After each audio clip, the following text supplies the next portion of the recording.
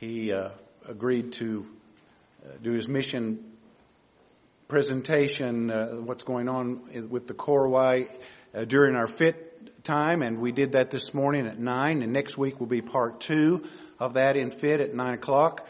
And so he's also agreed to preach for us for the next 2 weeks, today and next Sunday. So we look forward to that. We were talking this past week, and he said to me, I'm going to be preaching from Ephesians chapter 1. And I just sort of looked at him and I said, what verses? And he said verses 15 to 17. Because I just preached from verses 12 through 14. And so providentially, the Lord gave him that passage. And he was sweating it out there for a little bit because he thought he was going to have to get another message together. But we're glad that here, and I know you'll be blessed. So Paul, if you'll come and preach with us, preach for us this morning.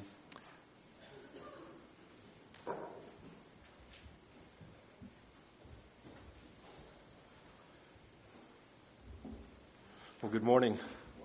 I wanted to show you something before we begin. I'll go into it in great detail in the FIT time next week, but this is the first copy of the Salvation History Catechisms in the Northern Korowai language and also in the Indonesian language. I put both languages side by side and went through Genesis to Revelation in catechism form, question and answer for the Korowai people. But then I realized that there's a lot of Indonesians we have in the village. There's also speaking Indonesian now, so there's 2 languages.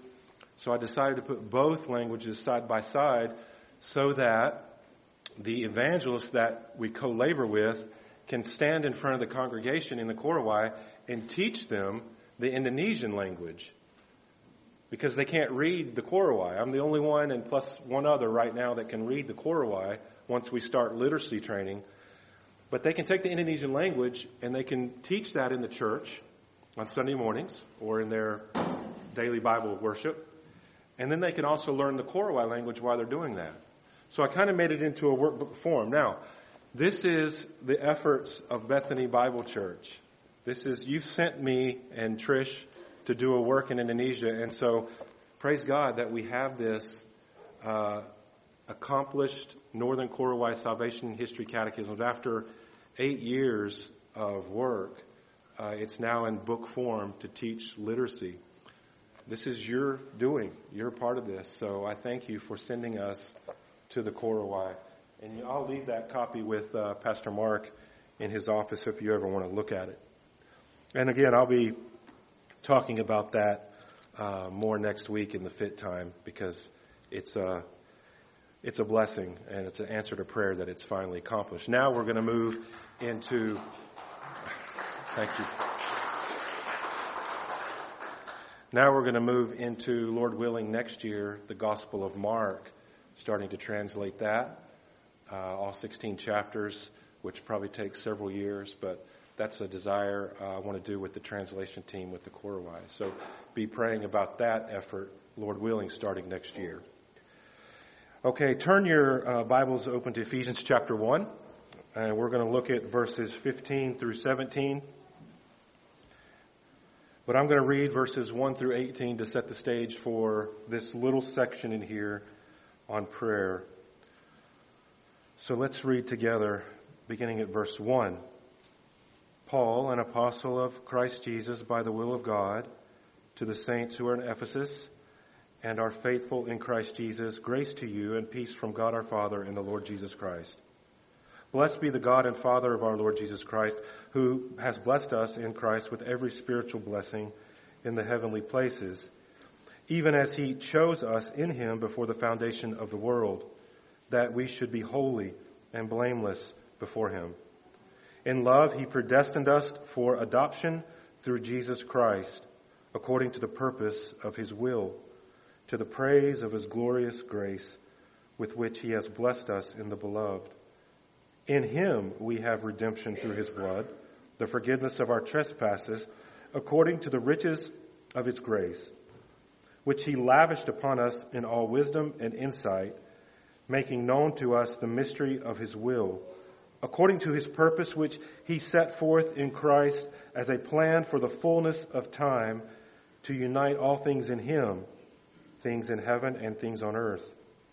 In him we have obtained an inheritance, having been predestined according to the purpose of him who works all things according to the counsel of his will, so that we who were the first to hope in Christ might be to the praise of his glory. In him you also, when you heard the word of truth, the gospel of your salvation, and believed in him, were sealed with the promised Holy Spirit, who is the guarantee of our inheritance until we acquire possession of it, to the praise of his glory. For this reason, because I have heard of your faith in the Lord Jesus and your love toward all the saints, I do not cease to give thanks for you, remembering you in my prayers, that the God of our Lord Jesus Christ, the Father of glory, may give you a spirit of wisdom and of revelation in the knowledge of him, having the eyes of your hearts enlightened, that you may know what is the hope to which he has called you, what are the riches of his glorious inheritance in the saints. Bow with me. Father in heaven, I thank you for this text, and I thank you for the time that we have to worship you through the preaching of your word. Father, your word is central, and we thank you for its proclamation here and among the world.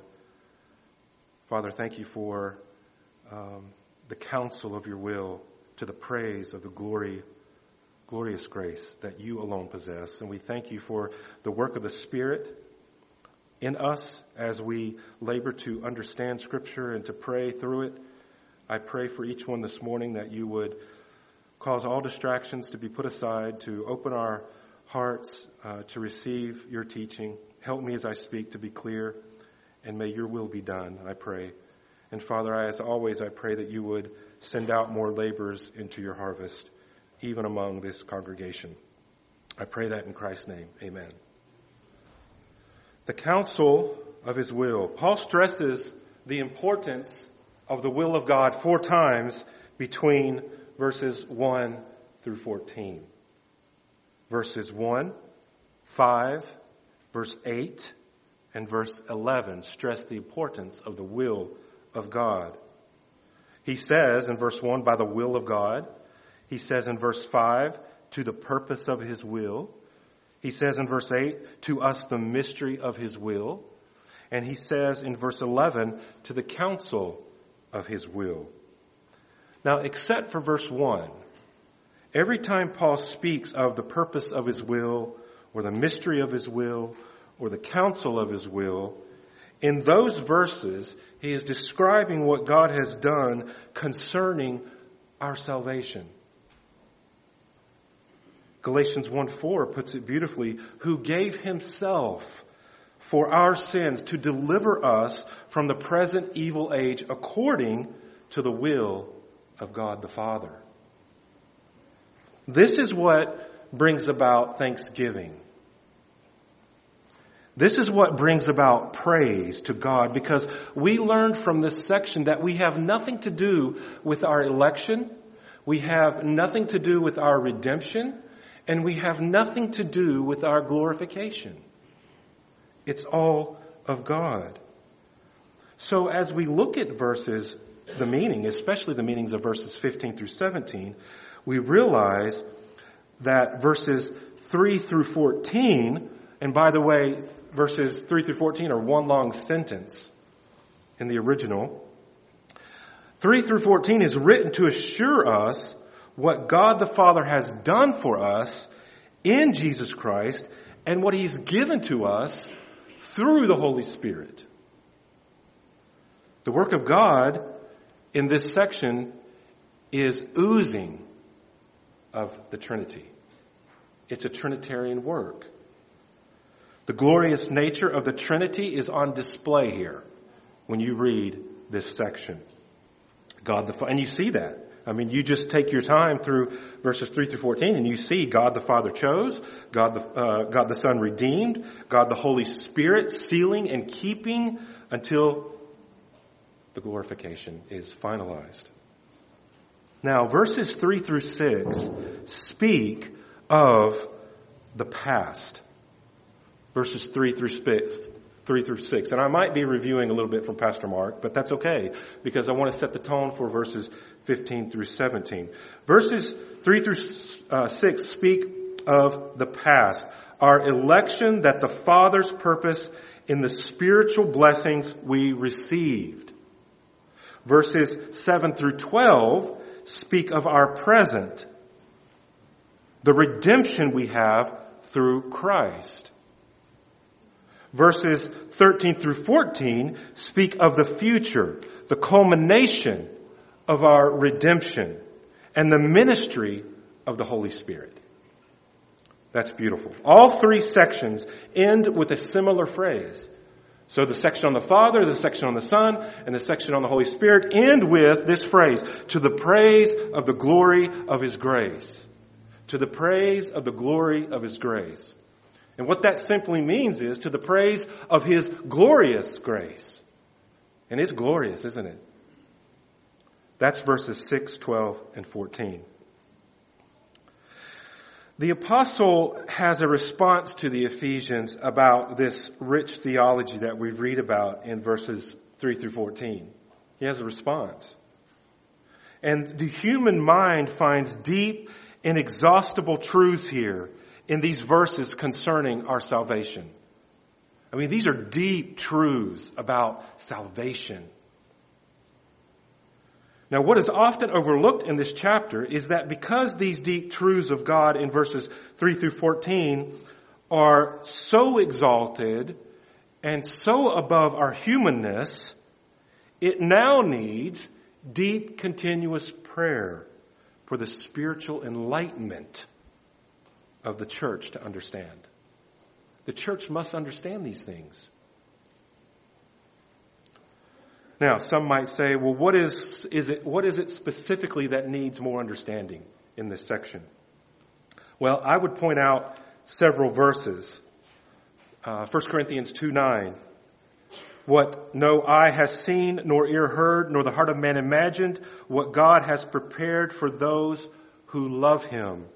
Externally or internally, these kinds of things cannot be known in our humanness. These things God has revealed to us through the Spirit, for the Spirit searches everything, even the depths of God. 1 Corinthians 2:10. So that means we are dependent upon the Holy Spirit. We are dependent upon Him. In order to truly live in these truths, we must understand them. And that's simple language. To live in something in a particular way, you must understand how to live in that way. We are not expected to live the Christian life without knowledge of it, are we? So many Christians, and I meet so many across the country, so many Christians are frustrated trying to live the Christian life without understanding the principles of it. They just simply don't understand, and they're trying to live it. Our Father gave us everything we need in order to understand and live the Christian life. He gave us everything.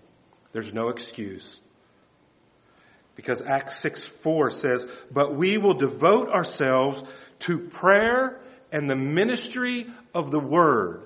That's what the Lord has given us in the church. Prayer and the ministry of the Word. It's enough. So many people, I was talking about this past week, so many people are looking for so many other options. And right here, it's right in front of them the whole time. It's the ministry of the Word and prayer. That's enough. We must understand who we are in Christ. Who we are. And how do we do that? How do we understand who we are in Christ? Well, I'll tell you how. That comes through study and prayer. No study, no prayer, no life in Christ. No life. No true life. Paul's desire for the Ephesian believers is that they appreciate and understand their glorious privileges. They have these privileges. And so Paul is saying, I want you to understand these privileges that are already yours in Christ Jesus. And the tremendous power which was required to give Christ to the church as head over all creation. You see, Christ is the head of the church. And Paul here, he wants to pray for them, that they would understand. And so that's where we come to verse 15. Now, although I believe, now you can pray. And as I read through Ephesians, and again, my Bible time, I was reading through Ephesians, so I came to this section in my Bible reading several weeks ago, and I went, I don't understand verses 15 through 17. What is he trying to say there? I said, I want to study it. So this is how it developed, a sermon out of this. But although we can pray all 6 chapters of Ephesians in some manner, you can pray all 6 chapters, but there are specifically 2 prayers in the book of Ephesians that I want to point out to you. The first prayer is what we'll look at in part today. That is chapter 1, verses 15 through 23. First prayer is chapter 1, verses 15 through 23. The main crux of this prayer is found in verse 18, where he says, in verse 18, having the eyes of your hearts enlightened, and then he uses this phrase, that you may know. That you may know. Then, in chapter 3, verses 13 through 21, we find his second prayer. Chapter 3, verses 13 through 21 is the second prayer. So in verse 18 of chapter 1, that you may know. I'm praying that you will know something. Now in chapter 3, verse 19, he says, and to know the love of God that surpasses knowledge, that you may be. That you may be. You need to know so that you can be. The prayer in chapter 1 is for enlightenment. Enlightenment. The prayer in chapter 3 is for enablement. Enablement in the Christian life. So I want to look at several truths from verses 15 through 17, the prayer of enlightenment. Now, there's a New Testament professor, a former New Testament professor, put it like this. And so listen to these words, because I thought, man, this is very convicting. A person's prayers are the mirror of his inner life. Now, again, I'm speaking to people that are praying. So if you're not praying, this will make hardly any sense. So, and I'll get to that. A person's prayers are the mirror of his inner life. They reflect the depths of his emotions, the tenderness of his affection, the breadth of his sympathies, and the sincerity of his devotion. Moreover, a person's prayers are an index to his sense of values. And then he finishes it with this. They reveal the things he considers to be really important. What is really important to you will be reflected in your prayers. Could we say that about our life? What is most important to us in the Christian life? Is it knowing God? Is knowing God important to you? Now, I'm not talking about knowing about God. I'm talking knowing God intimately. Is that important to you? Are we trying to make it through life so as to enter heaven ignorant of the blessings that were freely given to us already in Christ Jesus? That's according to Ephesians 1:3. Who has blessed us in Christ with every spiritual blessing in the heavenly places. They're ours for the taking. Is it just knowledge of facts from Scripture that we seek? Bible knowledge is good, but is it in itself what God requires? Is it just to make it through the day and proudly proclaim, well, I went to work, I wasn't late on my bills, and I didn't commit any grievous sin this week. Praise God, I made it. Is it to be a theologian and to properly speak about all these deep points of doctrine and all the things that Scripture teaches? What do our prayers herald about our life? Our prayers reveal what we truly desire to know in the Christian life. And you want me to sum up the Christian life in one word? I can sum it up. Obedience. Obedience. Where you find obedience, you find a true Christian. I was talking to an 80-year-old lady several weeks ago at a church down south. And she came up to me after the service. She said, I just don't know. I don't know. I don't know. I don't know if I'm a Christian. And I looked at her and I said, do you love His Word? Yes. Are you in prayer? Seeking God in prayer? Yes. Do you love His people? Do you love the church? Do you love to worship? Yes. I said, those are indications that you are a believer. You're living in obedience to what He has proclaimed in His Word in Acts 6:4, the ministry of the Word and prayer with the saints.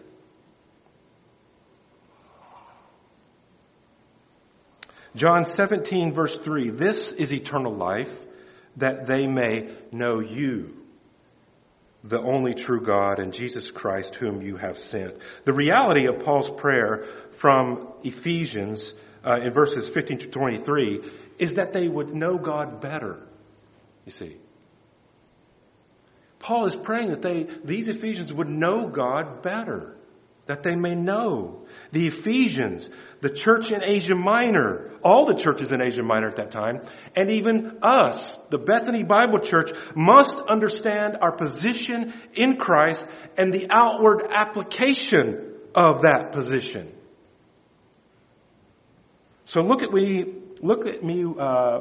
at we'll start at verse 15. There's several phrases that I want to highlight.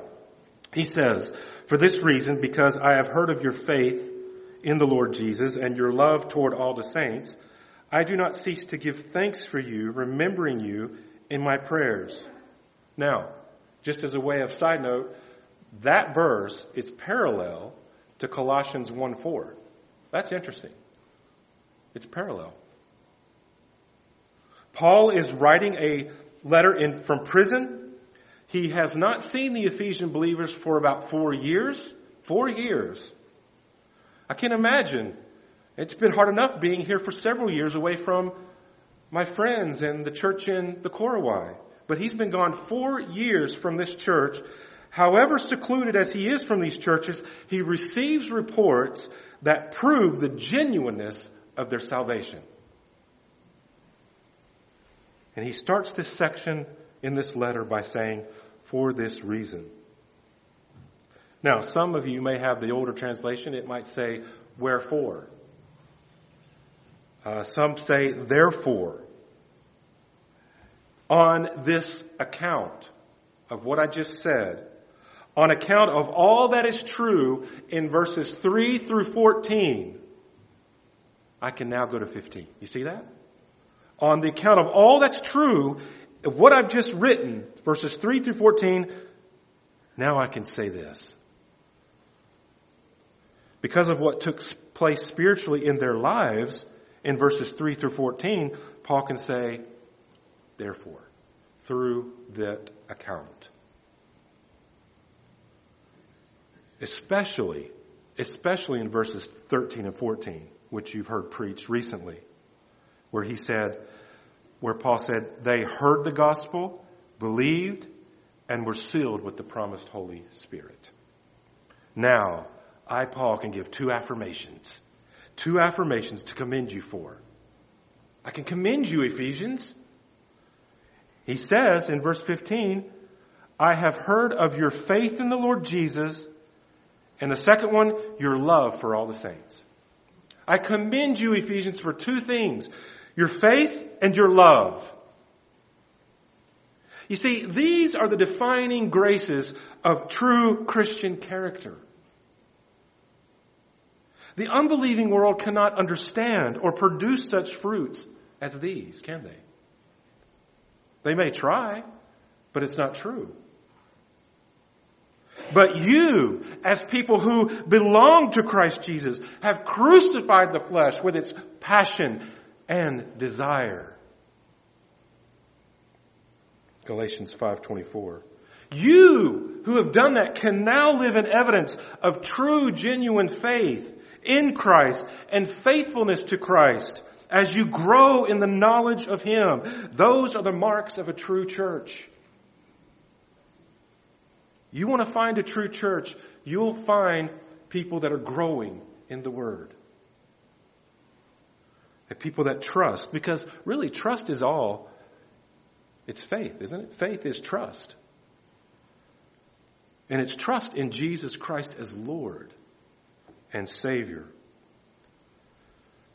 And continuing to exercise that faith to Christ in displaying the evidences of true Christianity. Evidences. When our gaze is constant at Christ and submitting to His Lordship, and our faith and love are evident to other believers, and even to the unbelieving, then what happens is they see your positional standing in Christ and a righteous character that makes Christ look great. It makes Him look great. It brings Him glory. They see Christ, not us. He must increase, but I must decrease. He must be seen, and I be forgotten. Now, our faith has an object, and that object is Jesus Christ. There's an object here. And because He says, for this reason, because I've heard of your faith in the Lord Jesus, in the Lord Jesus. You see that? See that prepositional phrase? That's the object of our faith, in the Lord Jesus. Concerning the phrase, faith in the Lord Jesus, whether Paul is speaking of the Ephesians' initial believing acceptance of the gospel, or their continuing outworking, exercising of this faith to the Lord is the question. Which one is it? Is it the initial act of saving faith, or is it this continuous outworking progression of their faith being exercised and being evident among the world? Which one? That was my question. Well, after studying this, I believe what Paul is saying is, when he says, because I have heard of your faith in the Lord Jesus, he is referring to their faith that is active, alive, and producing good works.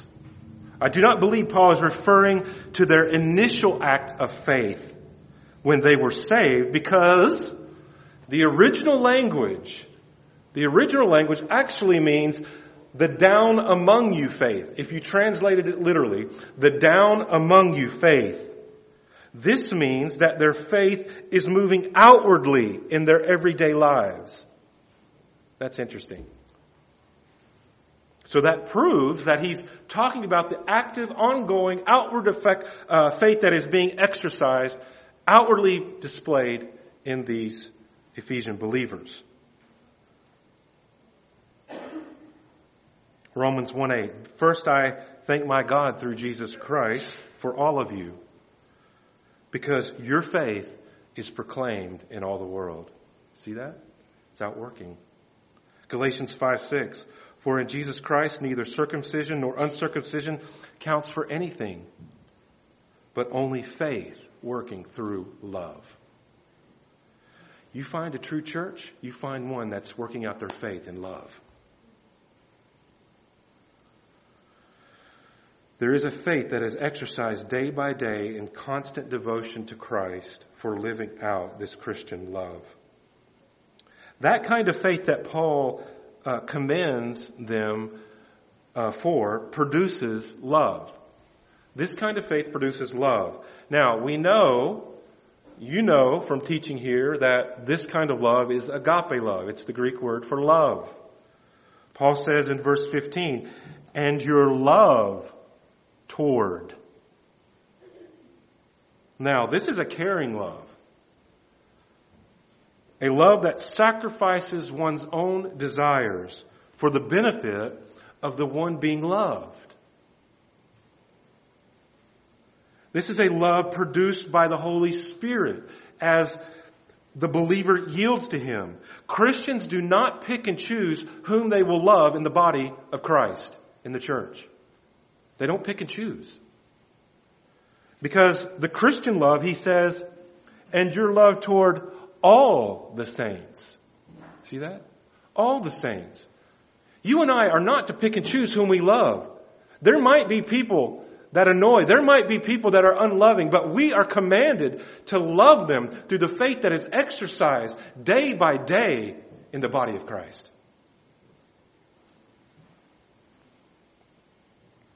Philippians 2:2, complete my joy by being of the same mind, having the same love. You see, faith without love is not faith. It's just not. Faith without love is not faith.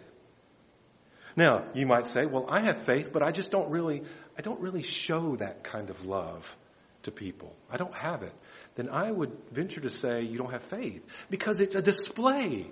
It is evidence that your faith is genuine. That's what he's pointing to here. That's why he moves in verse 15 that he says faith in the Lord Jesus, and then he says, and love. You see? Faith comes first. Christian love proves your faith is genuine, and it's for all the saints. When a church like this faithfully displays this Christian love toward each other, what will happen will be an explosion of unity that the world will grasp at to understand, and they will say, what is happening over there at Bethany Bible Church? They won't understand it. Paul is commending the Ephesians for this kind of faith that produces love that will really, in essence, fill up what is lacking in Christ's afflictions. We know that we have passed out of death into life because we love the brothers. Whoever does not love abides in death. There it is. It's not me that said it, it's the Word of God. Whoever does not love abides in death. This church and all the churches in Minnesota, even into the remote jungles of Papua, can have the richest, soundest doctrine and theology in the believers' minds every day with good exegesis, but without love, it is as if it were a noisy gong and cymbal. This love does not love with word or with tongue, but in deed and in truth. 1 John 3:18. Now, of course, we know from the book of Revelation, chapter 2, that this love did not last for the Ephesians. Chapter 2, verses 2 through 4. We know it left. I have this against you, that you have left your first love.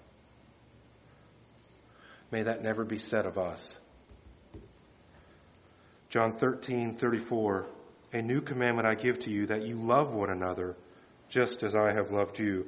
By this, all people will know that you are my disciples. See, that's what Paul's pointing at here. If you love one another, they'll know that you're my disciple. And he receives the glory from that. The apostle is committed to pray for these saints in Asia Minor, according to verse 16, because of their faith, because of verse 15 of their faith and love toward all the saints. But what does Paul ask the Father on their behalf? That's a question. What does Paul ask the Father on their behalf? Look at verse 17. that the God of our Lord Jesus Christ, the Father of glory, give you a spirit of wisdom and of revelation in the knowledge of Him. There is purpose behind Paul's request. We know there is purpose for this request by the clause that he uses here. That the God of our Lord Jesus Christ, the Father of glory, give you a spirit of wisdom and the revelation of the knowledge of Him. That means there is a definite end in sight for them. According to verse 18, that end is that you may know. You see, there are unending blessings that are already belonging to you, Ephesians, and Paul, and Bethany, in Christ Jesus. So is verse 17 talking about some of those blessings that are ours? Absolutely. They're ours. What he mentions in 17 are ours in Christ Jesus. But through the sovereign plan of God, how do we receive them? We must pray more and more and more and more without ceasing. Did the Ephesians possess these blessings? Absolutely. They were theirs, blessings already in Christ, but they needed to increase so that what was being seen and heard among them could grow. Could grow. Ephesians 4:13 says, until we attain to the unity of the faith and the knowledge of the Son of God, to mature manhood, to the measure of the stature of the fullness of Christ. That's the goal for your life and for mine. You want to witness to someone? And you want to tell them what your goal is in life? Ephesians 4:13. Unity of the faith, the knowledge of the Son, to mature manhood, to the measure of the stature of the fullness of Christ. Now this specific prayer in verse 17 is directed by Paul to God, the Father, for the Ephesians. Now, this might seem simple, but we know when we pray to the Father, right? Father in heaven, Heavenly Father, Father God in heaven. We pray to the Father in Christ's name, right? Paul understands this because he says, the God of our Lord Jesus Christ. Paul uses this phrase in verse 3, blessed be the God and Father of our Lord Jesus Christ. It's interesting. He uses it again. Now, what does that mean? The God and Father of our Lord Jesus Christ. How could Jesus have a God? He says, blessed be the God and Father of our Lord Jesus Christ. How could Jesus have a God? Well, for the sake of time, I'll put it like this. This phrase is speaking of our Lord Jesus in His humanity. The God-man, worshiping and being obedient to God the Father. That's what that phrase is pointing to. Listen to John 20, verse 17. Jesus said to her, do not cling to me, for I have yet ascended to the Father, but go to my brothers and say to them, I am ascending to my Father, your Father, my God, and your God. You see? This is Christ in His humanity that Paul is referring to here when he uses that phrase, the God of our Lord Jesus Christ. This in no way takes away from Jesus' eternality or Godhead. He was, He is, and He is to come. He will always be. He is God, and in Him the whole fullness of deity dwells bodily. Colossians 2:9. Now there are several reasons why Paul uses this phrase, God of our Lord Jesus Christ. First, Paul is making clear to the Ephesians that the exclusive human mediation of Christ Jesus is the only way to the Father. We know that. We believe that. We should die for that truth. It's the only way to the Father. There's no other way. I am the way, the truth, and the life. In the Old Testament, it's interesting. In the Old Testament, God is called, his titles, God of Israel, the God of Abraham, the God of Abraham, Isaac, and Jacob. Now, in the New Covenant, he is known as the God and Father of our Lord Jesus Christ. You see that? Before, he was a God of a singular nation. Now, in the person and work of Christ, he's a God to all nations. Speaking of those nations that repent and believe in the incarnate Son. The second reason Paul uses this language, he wants to make it clear that the Lord Jesus is distinguished from the ancient pagan Greek gods. Now, when I saw this, I thought that was really smart on Paul's part.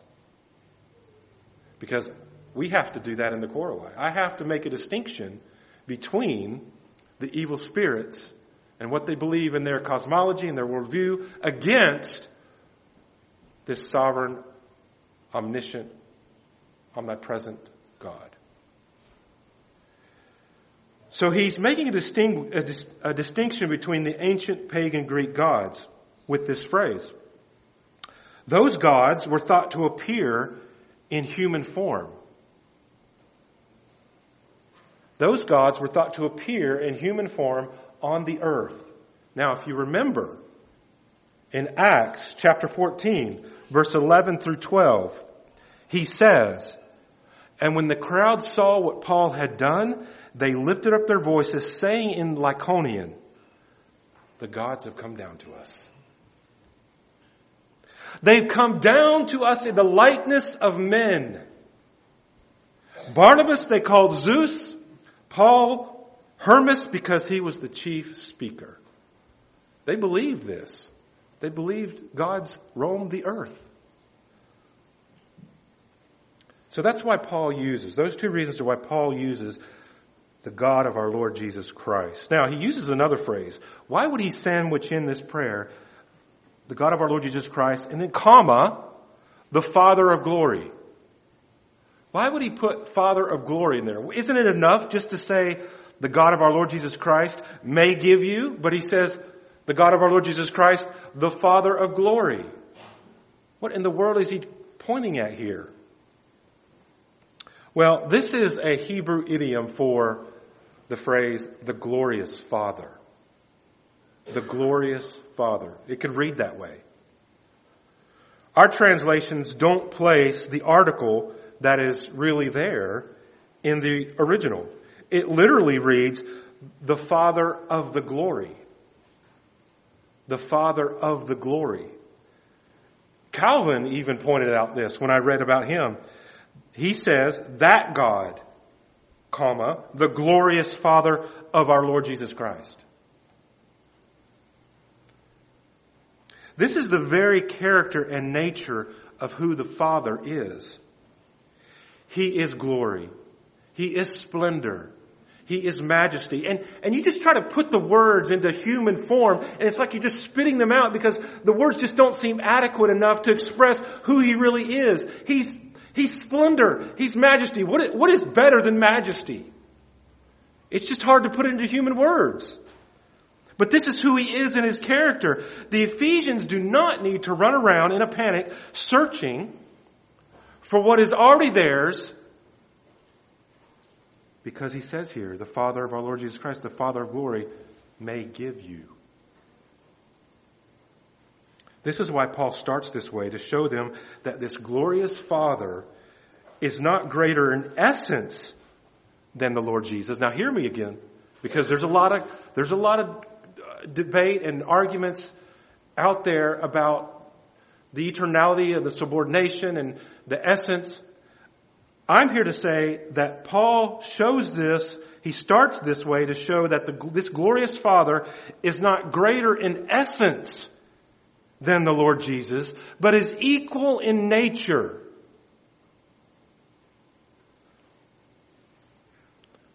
That's a beautiful truth. Notice the last phrase in verse 17. The last phrase, may give you the spirit of wisdom and revelation in the knowledge of Him. We know these are believers. So Paul is not asking for the Father to open their eyes for salvation, to see the spiritual truth of the gospel. They already are believers. So why pray this way? Why does he say, I pray that the Father of glory may give you the spirit of wisdom and revelation in the knowledge of Him? So why pray these two things? It's sad that many believers are not satisfied with what is theirs in Christ Jesus. You might have come across some people like that. Many are looking for something extra. And it's so prevalent in our age. Just it was in the patristic period as well. It's evident today. So many people are looking for something extra, something out of the ordinary that the Christian life does not have. It's as if many were looking for more of Jesus and they are never satisfied. I remember one evening in the jungle, we were, I can't remember, I think it was in the evening. No, it was in the morning. Some Donnie people came up to the house and said, we saw Jesus last night. And I said, you did? He said, yes, we saw Jesus at the airstrip. I said, wow. They must have seen a bright light and thought it was Jesus, and they were all in a uproar up at the airstrip. And so I just took the opportunity to show them that that's not possible. So many people are looking for something extra. And the Colossian church struggled with this truth. They believed they were missing something from God and looked for it in other means. And you know what that did? That led to heresy. When you look outside the Word of God, you're leading to heresy. 2 Peter 1:3 says that His divine power has granted to us everything pertaining to life and godliness through the knowledge of Him who has called us by His own glory and excellence. We have everything we need in Christ. Believer, do you cherish that? Do you believe that? First, he says we have the spirit of wisdom in verse 17. So he prays, Father of glory, God and Father, Lord Jesus Christ, Father of glory, I pray that He may please give them the spirit of wisdom. Now, we know from Scripture that the Holy Spirit is the author of wisdom. He is the one that imparts wisdom. He is the one that imparts revelation to us in this life. He is the source of knowledge. 1 Corinthians 2, speaking of wisdom, these things God has revealed to us through the Spirit. But the word Spirit here, now this is where I really, I spent extra time because I just wasn't sure. But now I am. The word Spirit that Paul uses here does not refer to the Holy Spirit. I don't believe it does. Some do. I read behind a lot that believe it refers to the Holy Spirit. I do not believe it refers to the Holy Spirit or the human spirit. Father of glory, give them the spirit of wisdom. I believe it is used here in a similar way where Jesus said, blessed are the poor in spirit. Sometimes this word is used in the Scriptures for attitude or influence or character. Now that makes sense to me. You've heard people say before, well, maybe you've heard people say, well, he's in high spirits today. It's the same way Paul uses this here, referring to an attitude or character of humility. Paul prays, give these believers a character of spiritual wisdom. You see that? The wisdom Paul is speaking about is a wisdom of the fullness of godly knowledge. See, if you want godly knowledge in your Christian life, you must pray for it. Father, show them how much they have in the Lord Jesus. Reveal that kind of wisdom, the fullness of godly knowledge. Reveal that to them so that they can know you better. That's our goal, to know God better. Now, Paul prays, give these, the second part here. He says, we have a special revelation. May give you a spirit of wisdom and of revelation in the knowledge of Him. Paul prays for revelation for these believers. That simply means to impart knowledge from the divine, from God. We need to know what we have in Christ before we can use it. So he's praying, impart to them this knowledge of yourself so that they can know you better. Now, this is nothing earthly or physical, but this is a knowing, as the verse says, in the knowledge of Him. This means a thorough knowledge, a full knowledge that is true of God Himself. What better way to spend your life than to know God better and better and better each day?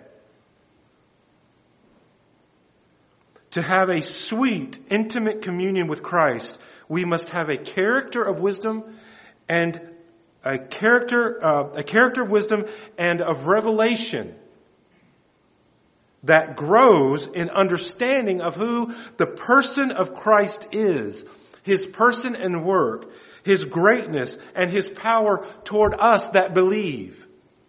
If you don't believe, there's no power. And the means to this knowledge and have it grow in us is simple. It's just so simple, but so hard for us. It's through the Word and it's through prayer. I can't say that enough. That is one thing that the Lord has shown me over the last few years. It's through the Word and it's through prayer. You want to know God better? You seek Him in His Word. That's how He reveals Himself. And you might say, well, I just can't remember anything when I read. You might say that. I've had that excuse before. When I was sick, I just can't remember anything. What's the point? I'll tell you what the point is. There was a grandfather told his grandson, take that bucket down to the river, down the steep hill, fill it up, and bring it back to me. Grandson obeyed. He said, okay. He went down the steep hill, grabbed a pail of, a bucket of water, walked back up the hill. By the time he got to his grandfather, it was empty. He looked down and he saw a hole in the bucket. He said, Grandpa, there's a hole in this bucket. I need another one. He said, no, go down again. Try it again. He went down again. Maybe he thought he'd run a little faster this time. Came back up the hill, empty. This time he's a little frustrated. He says, Grandfather, why are you doing this? This has got a hole. He said to his grandson again, go down to the river again, one more time. He was obedient, although disgusted.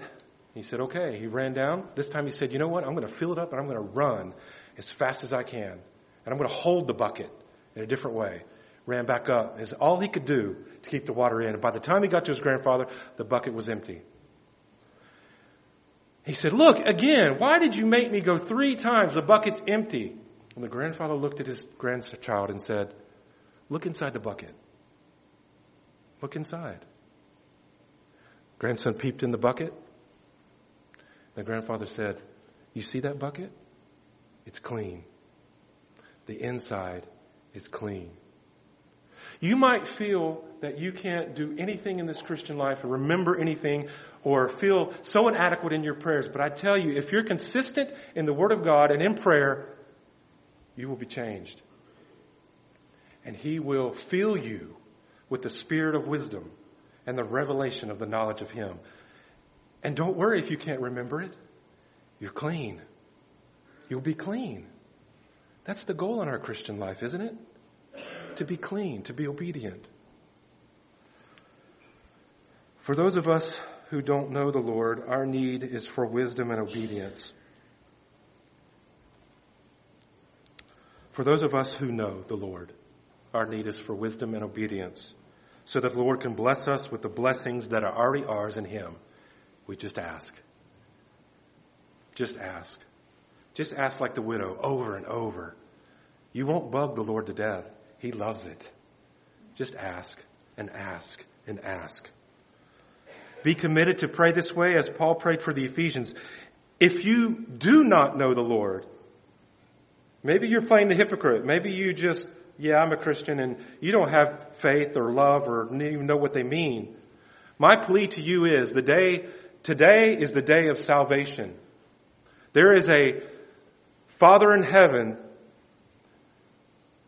There is a Father in heaven that is pleased in His justice to give you wrath, to give you His wrath. There's also a Father in heaven who is pleased in His mercy to forgive. To forgive. Run to Christ. Flee to Him. Flee to Him. Repent, believe, and get in the Word and pray. And you will, as He says, you will know. Your hearts and eyes will be enlightened, and you will know what is the hope to which He has called you. Let's do that in our Christian life. Let's pray. Father, I thank You for this text and the few minutes with these brothers and sisters. I thank You for Your kindness to us this morning, and we realize that we need to be more committed in prayer, and we realize that we are weak without Your power working in us through the Word and the Spirit. So we ask You now to change us, to make us more in the image of Your Son, and to be pleased to give us what is already ours, and that is the character of wisdom and the revelation and the knowledge of Him. We pray this in Christ's name. Amen. Amen. Thank you, Paul, for that